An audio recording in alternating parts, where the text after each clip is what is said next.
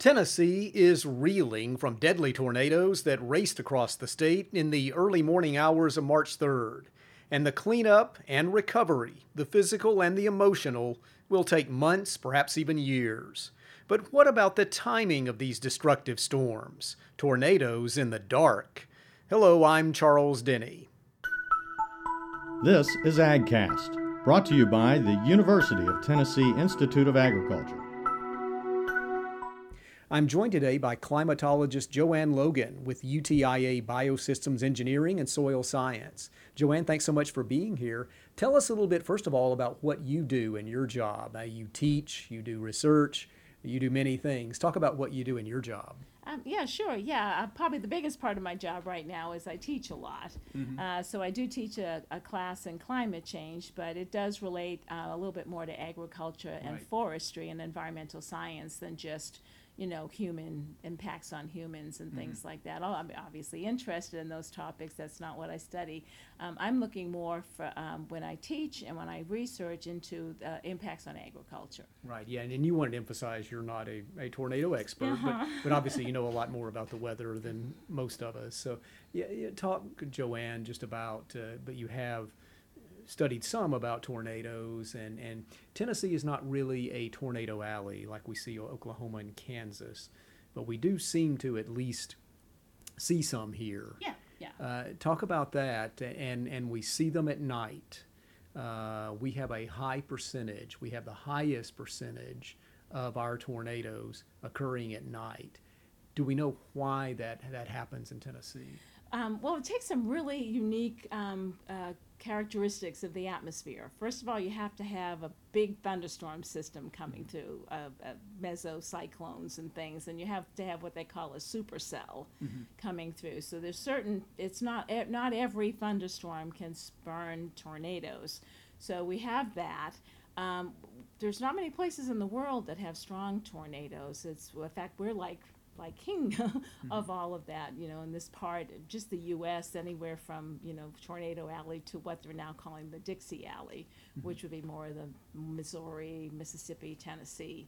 A lot of the world gets tornadoes, but they're the much, they're not the mesocyclonic ones. They're not the big, huge ones. They're just EF0s, EF1s. Just by comparison, the one that Nashville, I think they just classified as an EF4, which is that's considered severe. It would look like we get more tornadoes than we used to, but the reporting's better. The big tornadoes, they've probably been reported since, the whole 100 years. I mean, people don't miss them. So we've known kind of, and those have not increased. Actually, even in the tornado alley, the number of those really big, large tornadoes. What we're seeing is what seems like an increase of the smaller tornadoes, the EF0s, EF1s, EF2s, which cause mostly minor damage. But it's probably reporting just more storm spotters out there. In fact, it was a storm spotter who first picked up the storm coming through, heading to Nashville. So they're the ones that first noticed it before midnight, before it got there. Right, and you told me that about 46% of our tornadoes occur at night. Yeah. That's the number. Yes, it is, which is, that was a study by a colleague over in geography done several years ago, 2016. I think she based it on the 1950 to the 2013 record, and was kind of surprised because we didn't quite, realize that, because you still always think of thunderstorms and tornadoes being in the late afternoon. But it does take a special situation of dry air aloft, so it's usually coming in from the west, southwest, coupled with the warm, moist air coming in from the Gulf. And we've been seeing at night where we still have that warm air pushing up from the Gulf. So it just seems that could be why we seem to be seeing more tornadoes in Dixie Alley. Plus, you have to have things like wind shear, you've got to have rotation, lots of other factors too. So for some reason, and I've checked, it's like we're still not really sure. Somehow we tend in Tennessee to have that combination of factors more common at night than a lot of other places do. Most other places, everything settles down at night. You might have a thunderstorm come through, but you don't have that really unstable air and that rotation that we, for some reason, seem to be seeing at night. So there's a kind of unclear We only get 20 to 30 tornadoes a year. We've had some worse years. 2011, we had 45 tornadoes. The U.S. As a whole gets 1,200, 1,500 tornadoes a year, but only a handful of the big Right. ones, like the one we saw hit Nashville. But I saw in the Tennessean and Knoxville News Sentinel newspaper today, they did a timeline of where it hit and at what time, and it was Benton County about 11 p.m. Central Time. Yeah, that's when the storm spun. Right. It was about a little after midnight Nashville, and then by 2 a.m. Cookville. So, unfortunately, that is a time when most of us are asleep. Yeah. And we may not hear. I mean, my kids who live in Nashville, one heard a thing on her phone.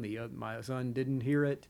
So that makes these nighttime tornadoes kind of dangerous. They are very dangerous, and in fact, that Dixie Alley, not just Tennessee, but Mississippi and Arkansas, Missouri, Alabama, they're all seeing this increase, and fatalities especially is especially high at night. Just that residential homes in general aren't as secure as being in an office building or being in a Walmart or being in a church, or so those structures that you might be in during the day are usually more sturdy, a school, a university, than you would be in just a 1 or 2 story home. Yeah, I was going to ask you what kind of advice would you give people to regarding this? It helps to have warnings on your mobile device. Oh, yeah, definitely. Warnings on your mobile device and set to, actually go off so you hear it at night would be super important.